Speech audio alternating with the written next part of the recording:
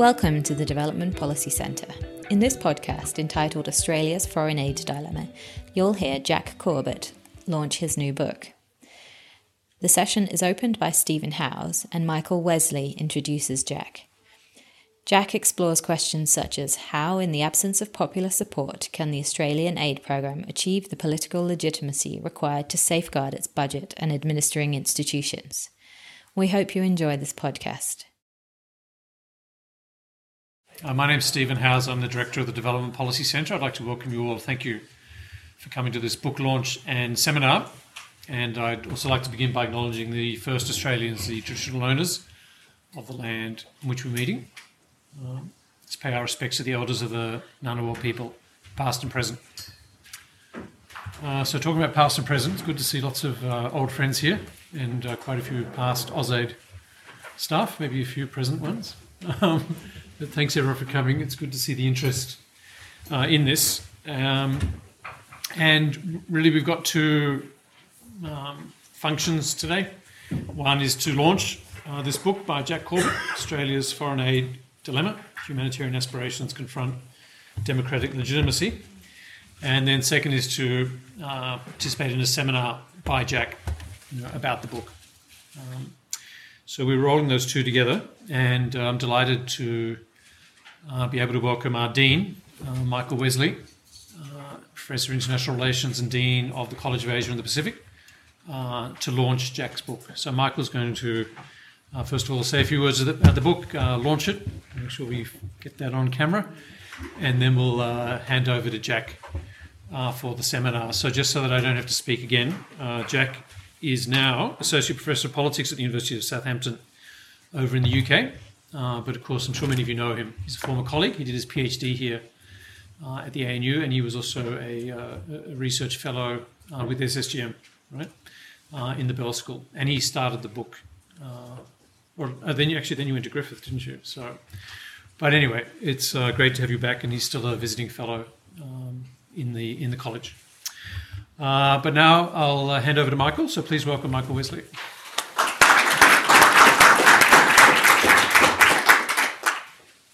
Stephen, thank you. I note that people are still trickling in. I actually wanted to come to last week's Development Policy Centre seminar and came a little bit late and actually drove here and couldn't find a park and ended up giving up. So I can sympathise with all of you who find themselves in that position. So it's a great honour to be asked to come and to launch this book. It's not often that you read a book that starts with a personal admonition. So Jack points out quite accurately, I must say, that in a book that I co-wrote with Alan Gyngell several years ago on making Australian foreign policy, we only mention aid twice in the book. And he's dead right, and I'm deeply embarrassed by that. And I can reassure you, Jack, that it's all Alan Gyngell's fault. I wanted to put a whole chapter on aid. No, that's not true. It was very much an oversight, and so it is and a salutary oversight as well, because really that personal admonition really does bring out and establish quite clearly, for me at least, one of the great things about aid, one of the most important things about aid in the Australian context, and that is its strange invisibility. So towards the end of the book, Jack quotes from from an AusAid staff member, and the quote reads as follows. I remember there was an all-staff meeting and he, meaning Downer, said, quote, I want to congratulate you all after another good year. You kept out of the headlines, end quote.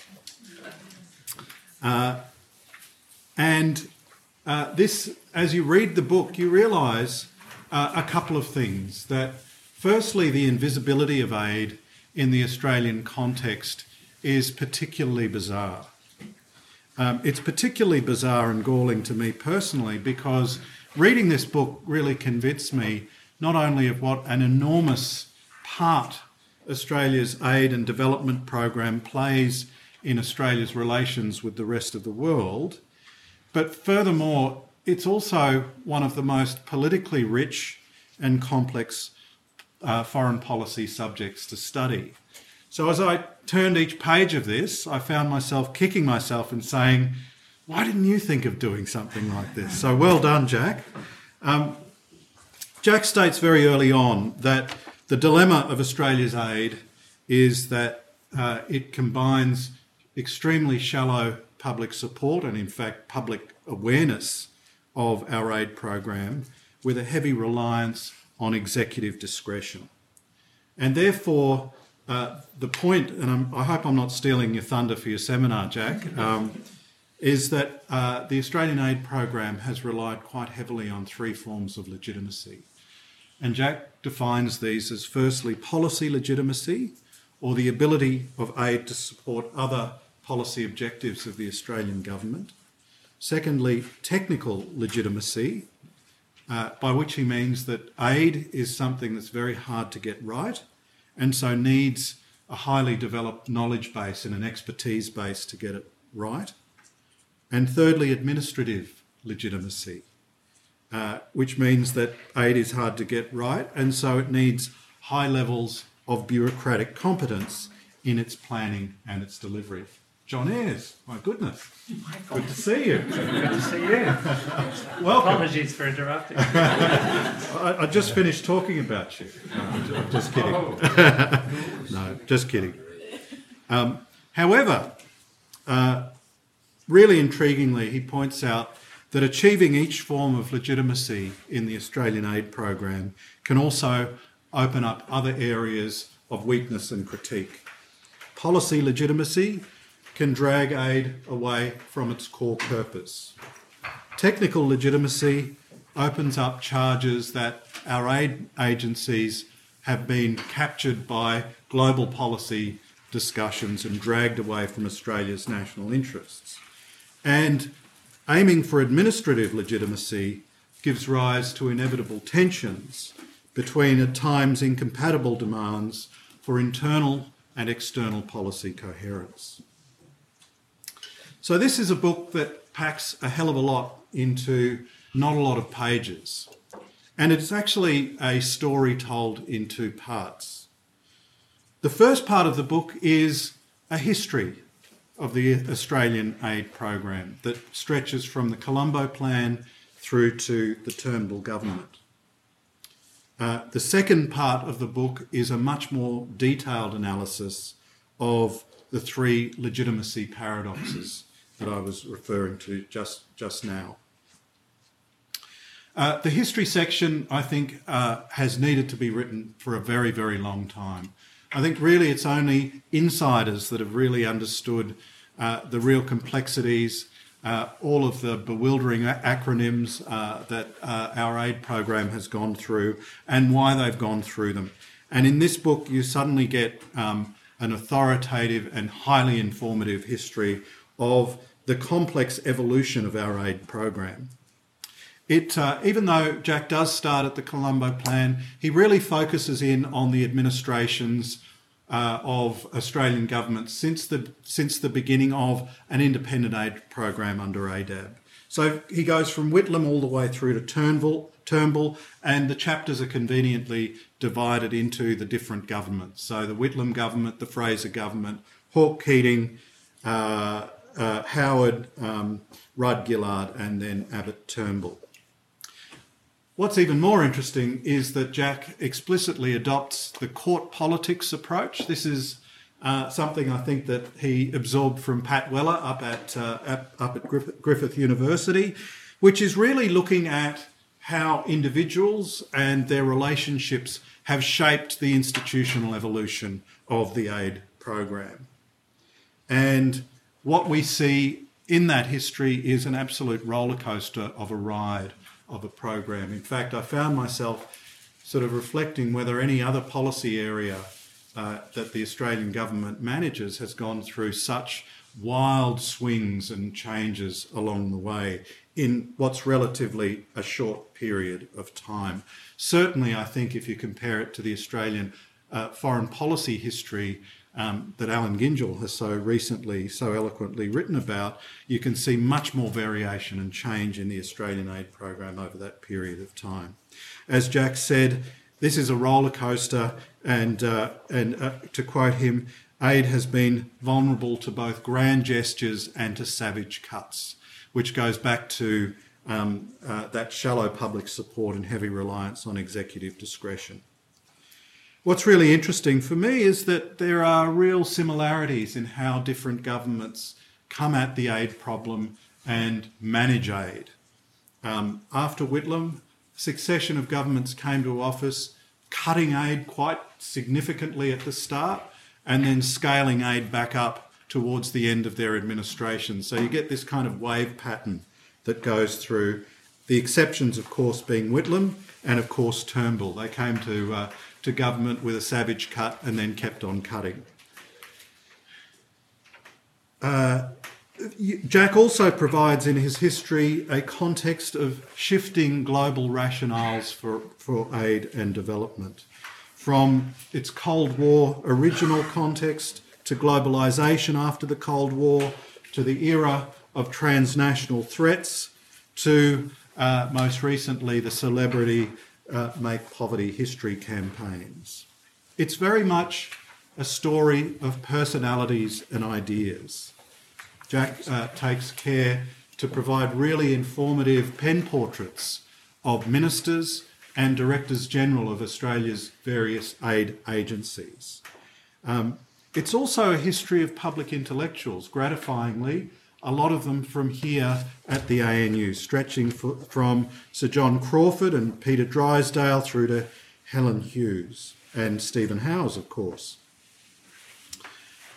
It sketches out the importance of periodic reviews of the aid program, from the Jackson to the Simons to the Holway reviews, which really have brought together at periodic intervals a confluence of global trends and debates, political currents and considerations of political cover, and different dilemmas concerning legitimacy and results in the aid program.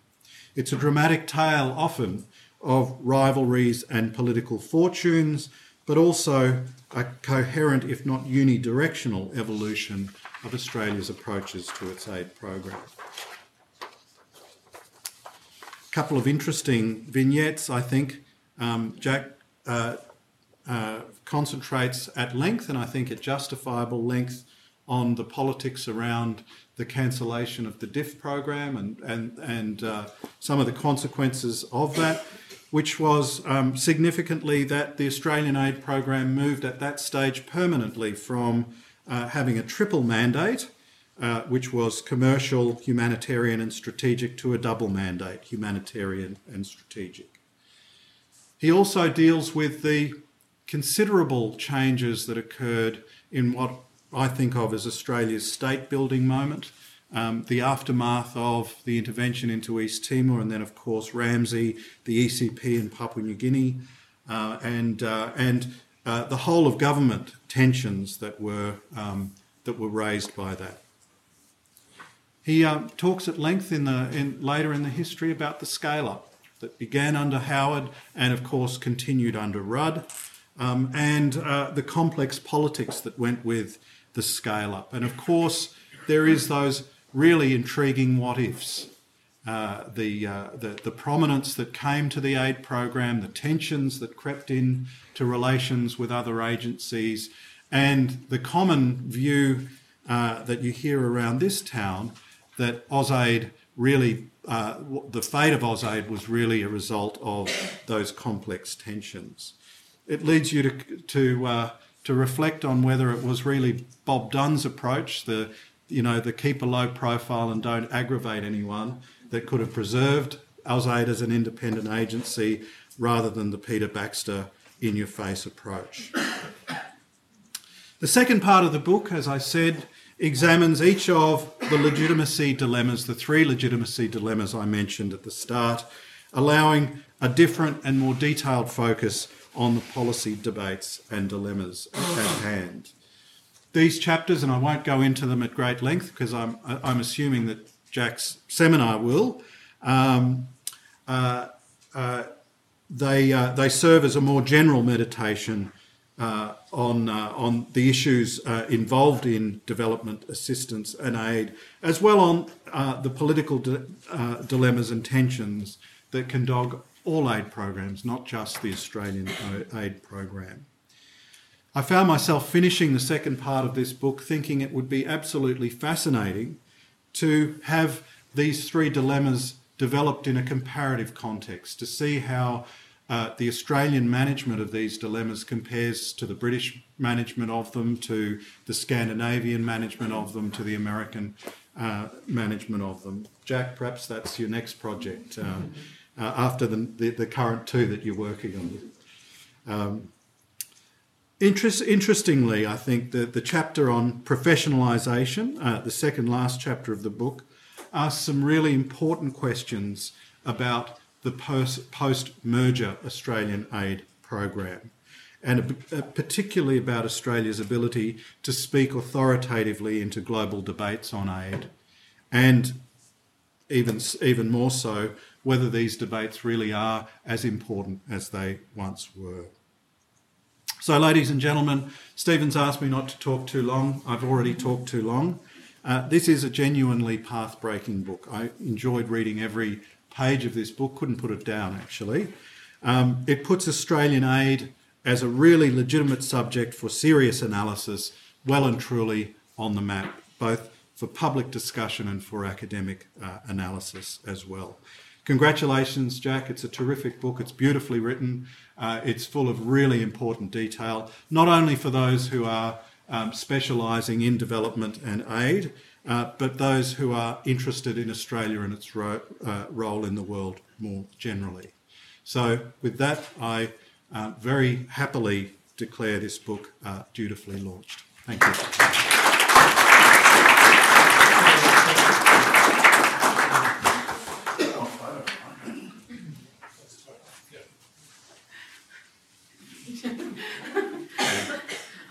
Sorry, I just don't have that because you've got a PowerPoint on your face.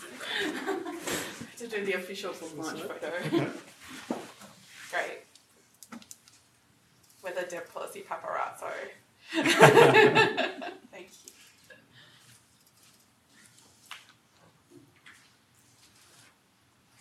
Thanks. Thank you, Michael. Over to you, Jack. Okay. Thanks, everyone, for coming. I'm a little bit blown away, to be honest, by the turnout, which is very unusual for an academic seminar, that people actually come. I guess the first thing I need to do is thank Michael for such a lovely launch. I really appreciate that. I particularly appreciate that you've now launched two of my books in the last couple of weeks. I feel that's well and truly beyond the call of duty. And what I should say also is something about the admonishment, which is mostly thank you for leaving something for the rest of us to write about. And in particular, a number of the chapters in the second part of the book I think are inspired by that book, Making Australian Foreign Policy, which I'm pretty sure I describe as excellent in the book. So it wasn't really, as far as admonishments go, I think it's a good one. The other thing I want to do before I begin is just to thank Stephen, really, and the Centre, because it's no exaggeration to say that without Stephen's support, this book wouldn't have been written. When I first floated the idea for this book, mostly what I received from colleagues was sort of blank stares. Why would you want to write a history of Aus aid? But Stephen saw the value in the project right from the beginning. He backed it financially throughout. He provided comments on the text. He provided the graphs that I'm going to use in a second. And so basically, as I said, this wouldn't have been done without Stephen, and I'll be forever grateful for that. And I'm really glad that Michael drew out this sort of comparison to John Crawford, Helen Hughes, because I think it's very appropriate to fit Stephen into that conversation as far as aid and development policy at the ANU. So, yeah, thank you. I don't know if there's a round of applause, but yeah.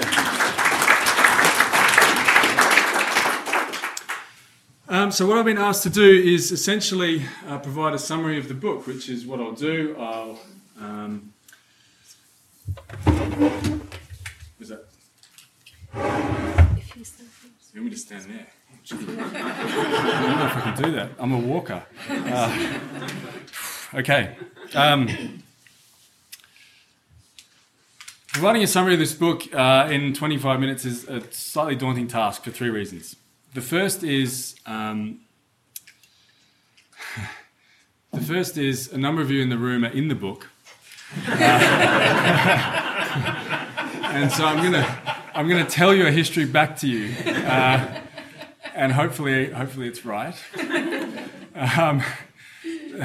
The second reason it's daunting is normally when you give an academic seminar, you're giving a talk about a piece of work that isn't finished yet.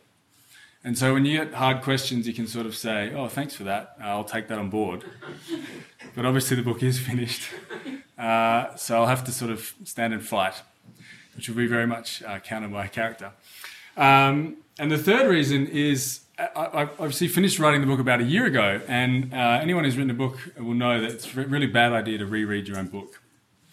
Mostly because people think you're vain if they catch you at it. But also because you read things and you think, anyway, so for the purpose of this seminar, though, I had to reread it. And so that was a daunting task in itself. As Michael pointed out, the book is essentially about this dilemma. There are many stories of the Australian aid program that can be told, but this was the one that I was interested in exploring. How, in the absence of deep popular support, should it generate the political legitimacy required to safeguard its budget and its administering institution? So let me start with the deep popular support, because basically if you don't buy that assumption, the rest of the book won't make any sense. So we have a series of surveys that we can rely on that tries to gauge popular support for the aid program. In general, these show a steady increase in popular support. If you look at the start in the sort of 80s, it's around 70%. Some of the more recent surveys talk about 90%. So on that measure, we might say that popular support for the aid program has risen. Certainly, if you ask people, should Australia have an aid program? Most Australians will say yes, sure. If you ask them how much aid do we give or should we give, the answer will more likely be too much. Give too much. Or wildly exaggerated figures, right? 10% of GDP or something like that.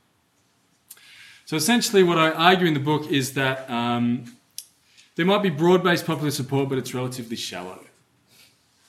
It certainly doesn't decide elections. It probably influences a very small proportion of people's votes. And to that extent, the legitimacy of the aid program rests very heavily on executive discretion. And that's essentially the story that the book tells, is how the fortunes of aid have risen and fallen over the decades. In social scientific terms, I've got the sort of social scientific question there at the bottom, which is this: given that the popular support question is relatively stable, albeit weak, why does the budget and administering institution rise and fall? And that should essentially give you a clue that this is a Canberra story. I don't talk very much about how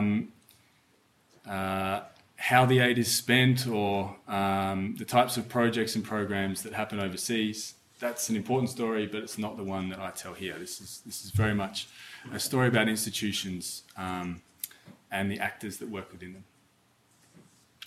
And there are a number of reasons why I think it's significant. Mike sort of pointed to the point that this is silence in Australian foreign policy thinking about aid, and my hope was to fill that silence somewhat. In relation to global debates about development, these debates about aid programs tend to be juxtaposed either between sort of policy evaluation, project evaluation type of questions when looking at aid bureaucracy, or the sorts of lords of poverty critique that we find in the post-development type of thinking, post-development literature. And what I really wanted to do was do something in between, if you like. Something slightly more nuanced than the critique, but something more donor-focused than sort of literature on effectiveness and performance. So the approach, as Michael said, court politics, very much about actors, their ideas, how they've pursued different strategies, the types of intrigue and personality clashes and rivalry and so on that go with that. The empirical core of the book is really the in-depth interviews that I did with ministers, senior bureaucrats, and various consultants and so on. And I complemented this with archival material, which is sort of up till the 90s, as well as other documents that are on the public record. Obviously, this is a snapshot, the empirical material. It's thousands of people who have worked for the aid program. I'm told there's something like 600 metres of files related to aid in the National Archives. Obviously, I didn't read them all. But I really focused in on the material that I thought would be important for answering the types of questions that I wanted to answer in this book. So, essentially what I'm going to do is give you a potted history. Again, forgive me if this history is too potted for those of you who are there. And then talk about the legitimacy framework that Michael outlined at the beginning, and then we'll open up for some questions. So I start the book, the story. Sorry, I've got to stand here. Walk. I start the book with the Colombo Plan, essentially, and talk briefly about the period or the experience of aid in the 50s and 60s. It starts as a very small program, very much focused on the rise of communism in Southeast Asia and how that might be combated. In administrative terms, we're talking 6 or 7 officers in the Department of External Affairs in the 50s who were dedicated to aid work. And they were all on temporary contracts at that time because the Colombo Plan wasn't supposed to go as long as it did. Things start to change in the 60s when Hasluck becomes minister. He'd previously been Minister for External Territories, so had some interest in development issues. He convenes an interdepartmental committee on development and starts to consolidate the different functions that were existing within external affairs at the time into one branch called the Aid Branch. And this branch is important because a number of people who became influential in the story of Australian aid started out their careers in aid in that branch. So Peter Walensky, who becomes incredibly important under the Whitlam government. W.L. Morrison, who became a member for Parliament and was crucial in pushing the initial parliamentary committee review on aid in the 70s. And Philip Flood, who was Peter Walensky's deputy in the 60s and went on to become Australia's first representative to the DAC. So essentially the argument is that this small group of people who were interested in aid, who had this experience of aid within external affairs and were disgruntled with the way it was being managed. We're looking at international comparisons. In the 60s, you've got the formation of CEDA, you've got the UK starting up its development program, you've got USAID beginning. So looking at these international comparisons, and they're disgruntled with the Australian experience.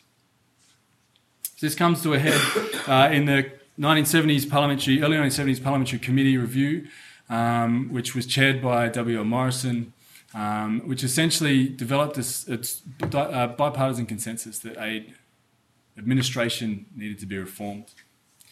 And this was a policy the Whitlam government took to election and sought to implement after they won.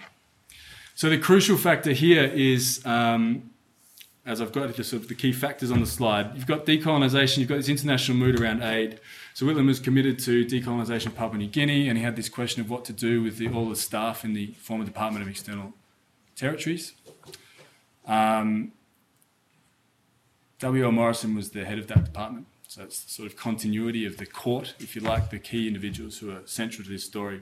But Whitlam was also the Prime Minister and the Minister of Foreign Affairs, and so there's this incredible ability of the executive to push through the formation of AIDA despite considerable bureaucratic opposition from the main players in Canberra, Foreign Affairs and Treasury in particular.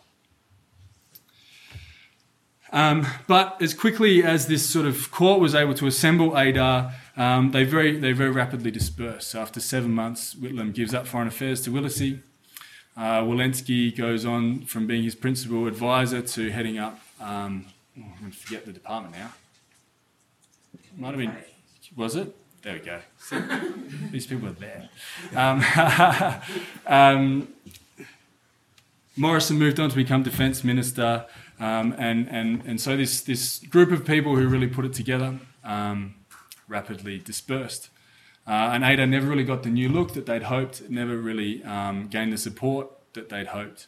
Considerable infighting and factionalism between the different parts of the bureaucratic assemblage that have been brought together within AIDA. And as a result,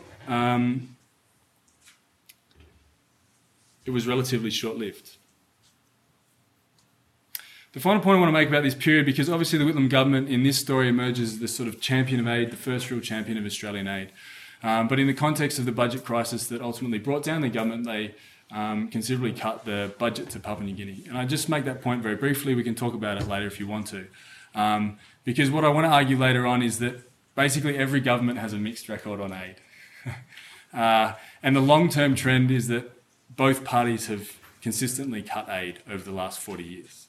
And I'll talk about parties more later, but it's just important that I throw that in now. So the Fraser government, one of the first things they do is abolish AIDA. There's lots of interesting stories I can tell about this abolition, but I think the most interesting is that Andrew Peacock, as the foreign minister, strongly briefed against the abolition, contra his department. It's advice. They also cut the budget, and rather than AIDA being a statutory agency, which it was under Whitlam, it became this sort of semi-autonomous bureau called ADAB, which is essentially what it was right up until Kevin Rudd made it an executive agency in 2010. And throughout the 70s and early 80s, the aid program was the subject to considerable bureaucratic attacks, I guess is the way to call it, which culminated in the Lynch Razor Gang in the late 70s. And I think it's fair to say that the program was, well, not the program, but the institution, ADAB, was quite lucky to survive. And the book tells the story of how the people within ADAB and the NGO community in particular managed to fight to keep it alive. But then the interesting thing that happens under Fraser is that towards the end of his time in government, the aid budget increases. And the main reason I provide for that in the book was the CHOGM meeting was held in Melbourne in 1981, and Fraser needed announcements. So there was this debate about foreign aid, about whether it's sort of perverted by diplomatic imperatives or not. And this is one of these interesting cases where the aid budget benefits because of quite obvious diplomatic necessities.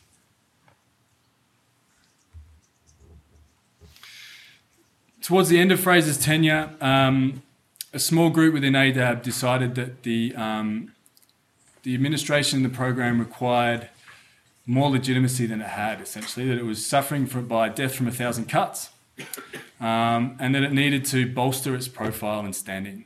And so they came up with this idea for what became the Jackson Review. So this idea was put forth under Fraser, but it came to fruition under the Hawke government.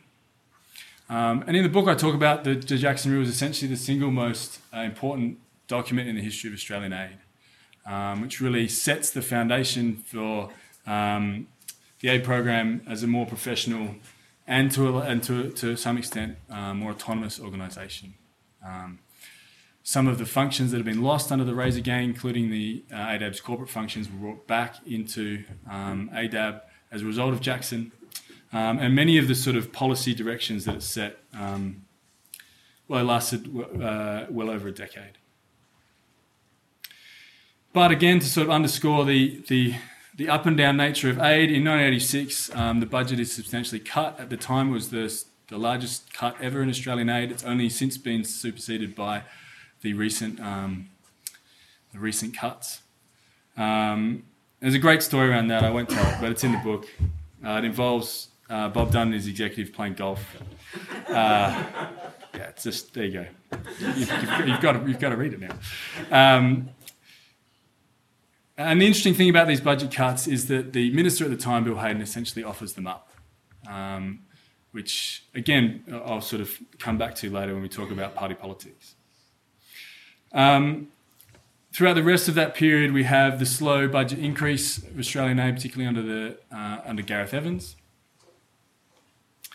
But as you'll see from the sort of chart, two things I need to talk about this here. One, it is relatively slow, but also there's this blip. So let me quickly talk about the blip. The blip is essentially artificial. It is created by the decision to include tertiary education scholarships within the final aid figure. So previously they'd sort of been an implicit subsidy. The government decided to make them explicit, which is why we have this bump. The final thing that's important from this period is the creation of AusAid, essentially, or the naming of AusAid. And I think this is important because it sort of speaks to the idea that from the late 80s, there's this conscious effort to try and raise the public profile of the program. And AusAid, this idea of having a name that would be easily recognisable, is part of that.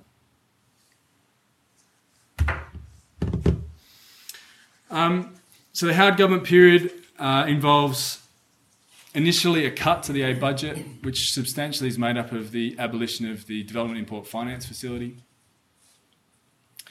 And I use this in the book to sort of illustrate the changing place of the commercial side of aid in the program. The untying of aid doesn't happen, the sort of full untying, if you like, or the announcement of the full untying doesn't happen for some time later, but I sort of argue this is the beginning of that process, because Downer very much justified this move on the grounds that aid shouldn't be subsidising Australian business.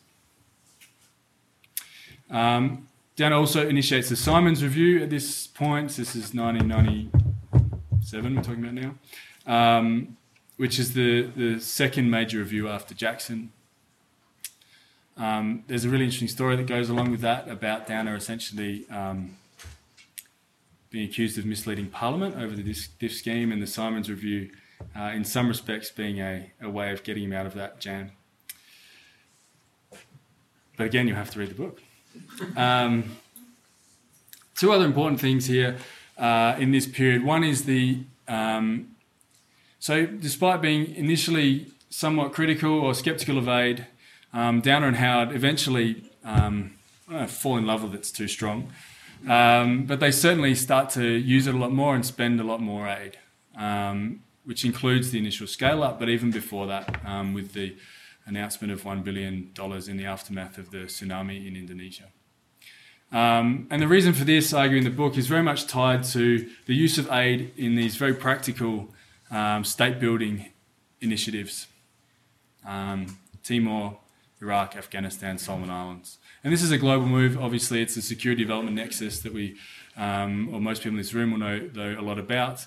But the aid program grows substantially as a result. The other factor, obviously, is, as I've got there, the economic boom, which sort of makes that possible. And then towards the end of their tenure, they deliver the first ever white paper on aid, which is interesting. It's interesting that they would deliver it. It's interesting that there'd never previously been a white paper on aid. It sort of speaks to Michael's point about the silence around aid, and so forth. So I'm being slightly facetious here with one key factor, but I think it is the key factor. There's lots of other things going on in this period, but I think Kevin Rudd's support for the program is very central to almost everything that happens. Certainly, sort of using the court politics lens that I adopt, we can see a very different story for aid when Kevin Rudd's in cabinet, either as Prime Minister or Foreign Minister, to when he's not. And I think it's also just incredibly interesting that you've got the global financial crisis happening in this period, which previously economic downturn had always been a bad thing for Australian aid, essentially. But with Rudd at the helm, it remains immune. So we have the doubling of the scale-up, the double doubling, made an executive agency in 2010. We've got the Holway Review, which is the third of the major reviews. But then towards the end of that government, when Rudd's out of cabinet, we have a delay, which I'm able to talk about more, but conscious of time.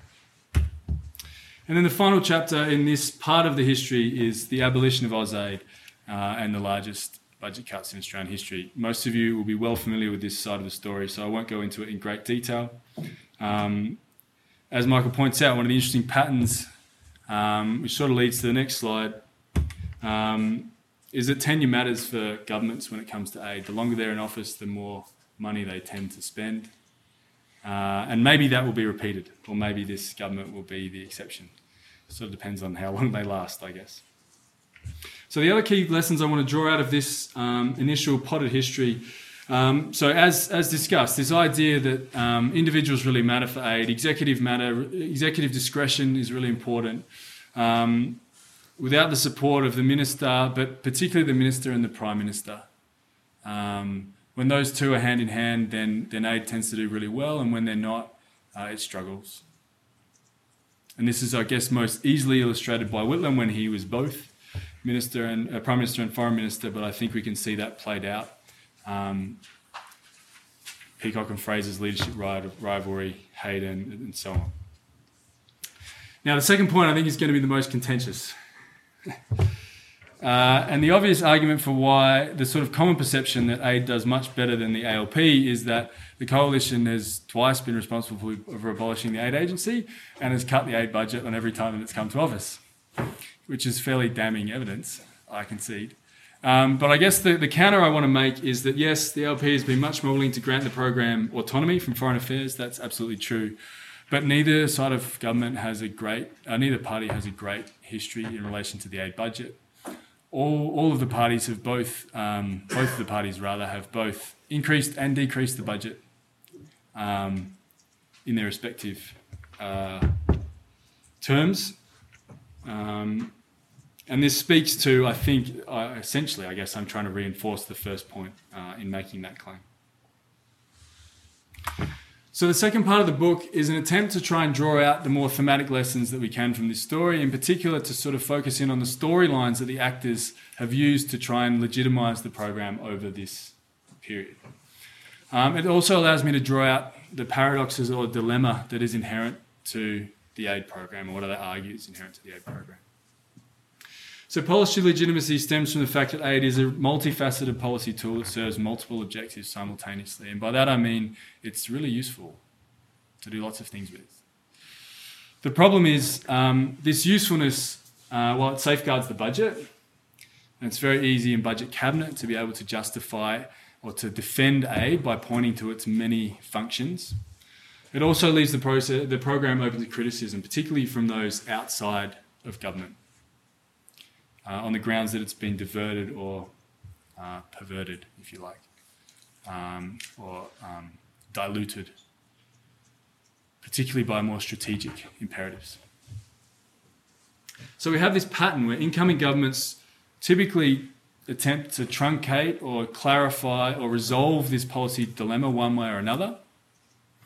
So Whitlam establishes ADA, Fraser abolishes it, Hawke does Jackson, Howard does the Simons Review with one clear objective, Rudd does the scale up and the executive agency, and now the recent abolition. So everyone attempts to try and resolve this, but then they later essentially give in to the pragmatics. That's what I'm arguing.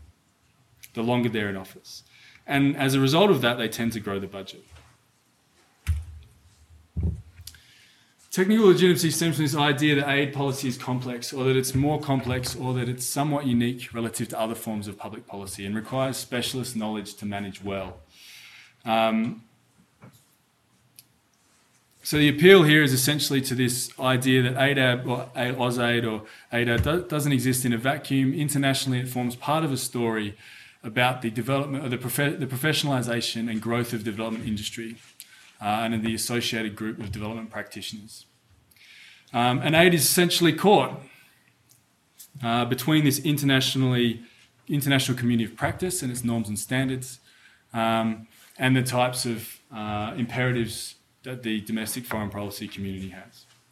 So the issue is that professionalism or appeals to professionalism help legitimise the aid agency over the journey, particularly thinking of the Jackson Review here, which essentially argues that the aid program is really poorly performing, but then resolves that in favour of increased professionalisation. The way to solve the problem of poor performance is increased professionalisation of the program. So it's helped legitimise the program over the journey. It's helped with the establishment of a separate aid agency. But the concern that the aid program is captured by the international community of practice persists, and I argue tends to heighten the larger the program is. And the examples here are obviously ADAR, which was about 700 staff, so much bigger than anything else that preceded it until the RUD scale-up succeeded it, and the RUD scale-up itself.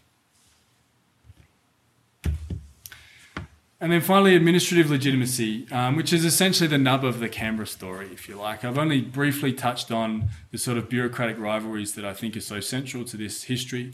They're certainly central to the initial formation and abolition of ADAR, but I argue that they never really go away. And so administrative legitimacy stems from the need to protect the minister and the government today from unnecessary risk by ensuring coherence in program development and delivery. But the problem is we've got these competing versions of coherence. One is about a coherent foreign policy and one is about a coherent program. And what I argue is essentially attempts to resolve that either way are problematic. So we might argue that the current or the most recent abolition is an attempt by Minister Bishop to resolve this dilemma or tension in favour of coherent foreign policy.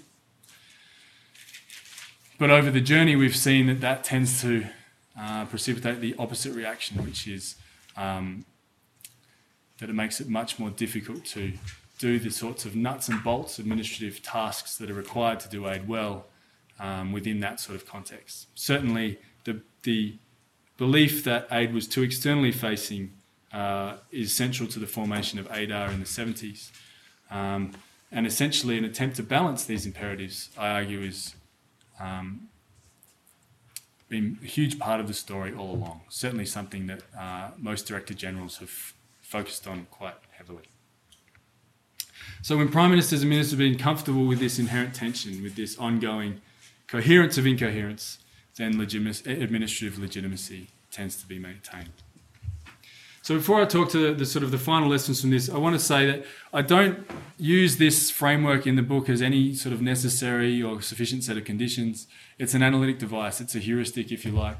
I'm not suggesting that we can somehow map the history of Australian aid and say, oh, it had administrative legitimacy then and it had policy legitimacy then and didn't then. That's not how I use this. Legitimacy isn't something that's absolute. You're not ever absolutely legitimate or illegitimate. It's always something that is constantly being negotiated and maintained. So the idea of this heuristic is essentially to analytically tease apart the different storylines that actors have used and think about how that might help both explain the past but potentially inform how we think about aid policy in the future. So the absence of strong public constituency, history shows that each of these forms of legitimacy are really difficult to maintain. And balancing all three has proven almost impossible. And that this difficulty, this dilemma, this series of dilemmas can help us explain why the aid program and its administering institution has been subject to this perpetually tenuous and fluctuating existence. And I essentially end with a call for more of this type of work, which is a very academic thing to do. We should understand more about the relationship between aid professionals and practitioners and the government that they're a part of as a way in to some of the complexities of the broader development or aid story. So I think I'm going to leave it there, given we've only got about 10 or so minutes for questions. Very happy to respond in any way to anything that comes to mind. I'll put the picture back up, so front of mind. I've never met Bill Tweddle, but the back of his head is, yeah. Thank you, Jack.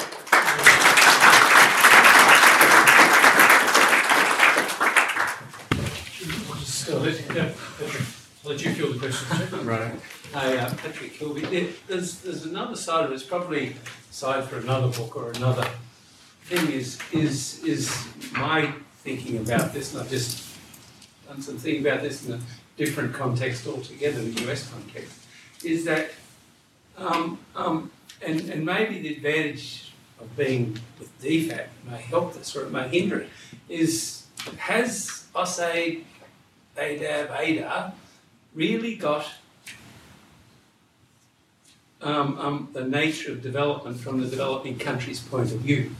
Is it sort of always been a bit of an outsider trying to do stuff, either diplomatic or doing good or what have you, rather than really seeing it as a diplomatic, true diplomatic leader? I remember a seminar by Robin Davies when he was with Aid at the time, where he talked about the ramp up of money to Indonesia, because he was in Indonesia at the time. And he made the point in a bit of a closed shop seminar that from Indonesia's point of view, the extra $1 billion isn't what the game is about. John Howard may think that is actually leverage, but for Indonesia, that's very nice, thank you very much, we'll use it very well. But the main game is actually about something else. And so, is that really depth of understanding of what the game is in any bilateral relationship part of some of these issues? It's a really good question. I'm not sure if the book has an answer. I mean, it's very much a supply side story, if you like. And so I'm sort of reticent to evaluate it one way or the other, because I'd have to go and talk to recipients, and I haven't. Which is kind of a really neat way of saying I don't know. But it's a good question. Hi, Anna Gillis. Hi, Jack. In a way, following on from Patrick's question, and just, I think I'm really looking forward to reading the book. It sounds fantastic, really, really good. When you talk about sort of the first point of sort of analysis being the very shallow public support for the aid program, in much of what you said, I think there's a revelation of very shallow understanding amongst the foreign policy cognoscenti in Australia about the capacity of the aid program to actually provide positives. I mean, do you think which comes first, the chicken or the egg? You know, is it public support that's really important here, or is it actually a more sophisticated understanding amongst the foreign policy cohort about the way that aid programs can actually deliver for Australia's interests by doing good in development? You know, doing good development. Yeah. I think increasing public support is really difficult. Maybe impossible, I don't know. In which case then your second point about increasing awareness within the Australian foreign policy community becomes the main game, I think, in terms of support for the legitimacy of the aid program. And maybe the merger helps that in the end, I'm not sure. I mean, that's an open question for me.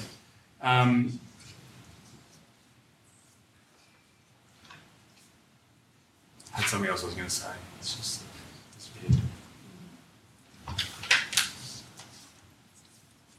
And maybe the aid program didn't do enough to actually undertake that kind of education kind of process. Potentially, this is what I was going to say. So I think what's interesting, it's interesting to look at the bureaucratic rivals to the aid program over the period. Foreign affairs is the obvious one, but I actually think Treasury is more important. And I think historically I don't think that Treasury. I don't think that the Treasury antipathy is anywhere near as personal as perhaps the foreign affairs one is, but it's far more significant, and I think historically been far more influential. So I think if there's actually a community that the aid program needs to be influencing more, it's the Treasury, because that's where the purse strings are held. Certainly, if you look at the cabinet submissions, so the example I'll give is this. So when ADAR is abolished, the decision is taken in the Economic Committee of Cabinet, not the Foreign Affairs Committee. So that in itself speaks, I think, to the importance of that community. The Lynch Razor game is obviously something that comes out of Treasury and Finance. So I think you can argue the opposite. You can argue the opposite that in the 2000s, as the scale-up is taken on, that influencing or that support from the Treasury is perhaps done better than had been in the past. So I don't have those cabinet documents, so that's speculation. Yeah. You make almost no mention of NGOs, and I'm just interested in the role you think they may have played or may not have played in raising the profile of the aid program within the Australian public and influencing the executive as well. Yeah.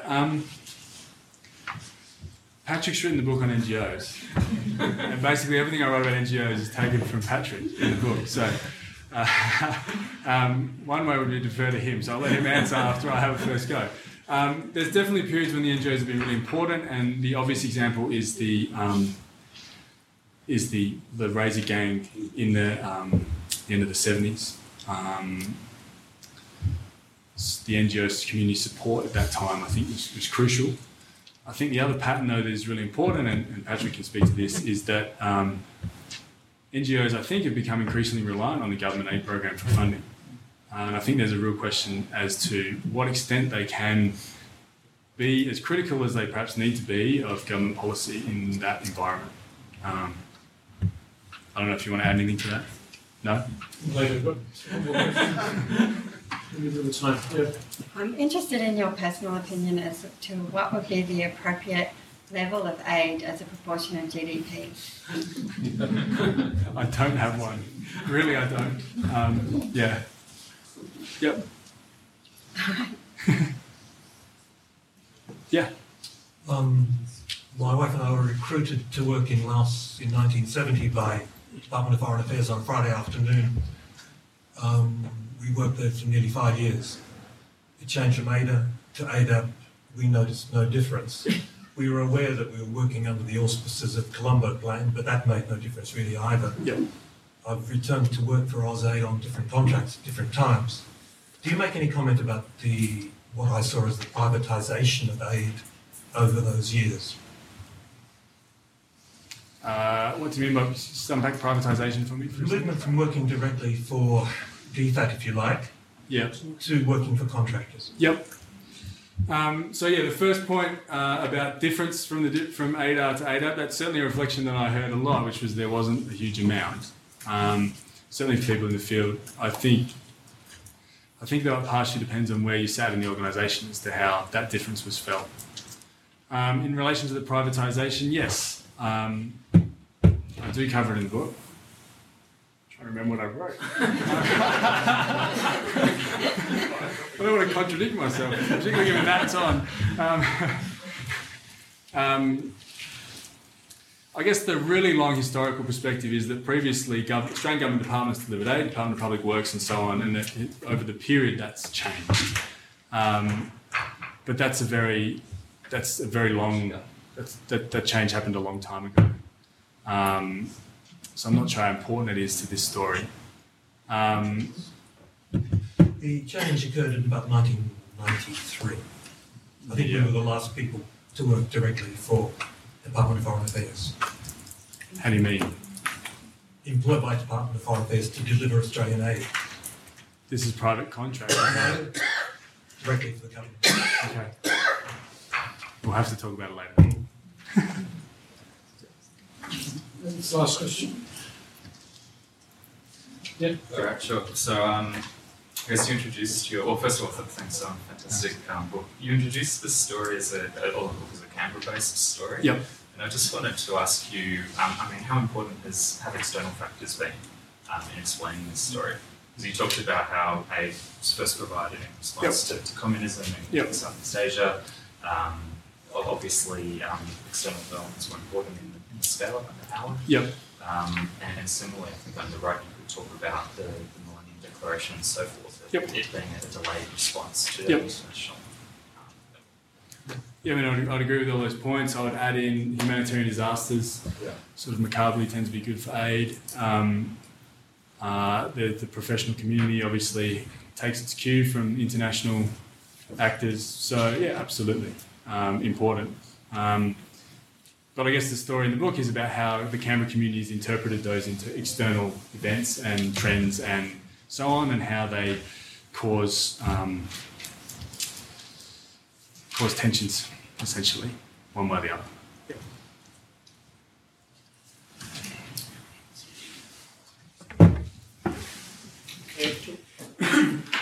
Well, thanks a lot, Jack. We are out of time, I'm afraid. So I'm sure if you've got more questions, Jack, I'd be happy to discuss with you. We don't have copies of the book outside, but they are available for purchase online, either hard copy or digital. Thanks everyone for coming. We're very proud to be associated with this book. Of course, one of our purposes or aims at the Development Policy Centre is to generate more research around aid. And, when you start digging, there is quite a lot of research being done, a number of PhD students here, and Jack's work is a really important contribution to have that history of Australian aid written up. So thank you very much, Jack. Thanks, Michael, for launching the book, and thanks all for coming. You have been listening to a podcast from the Development Policy Centre. For more information on our work, visit our website at devpolicy.anu.edu.au. To join the conversation on Australian aid, Papua New Guinea, the Pacific and global development policy, visit our blog at devpolicy.org. At the blog, you can also sign up to our newsletter to get all the latest updates, or you can connect with us on social media. Thanks for listening.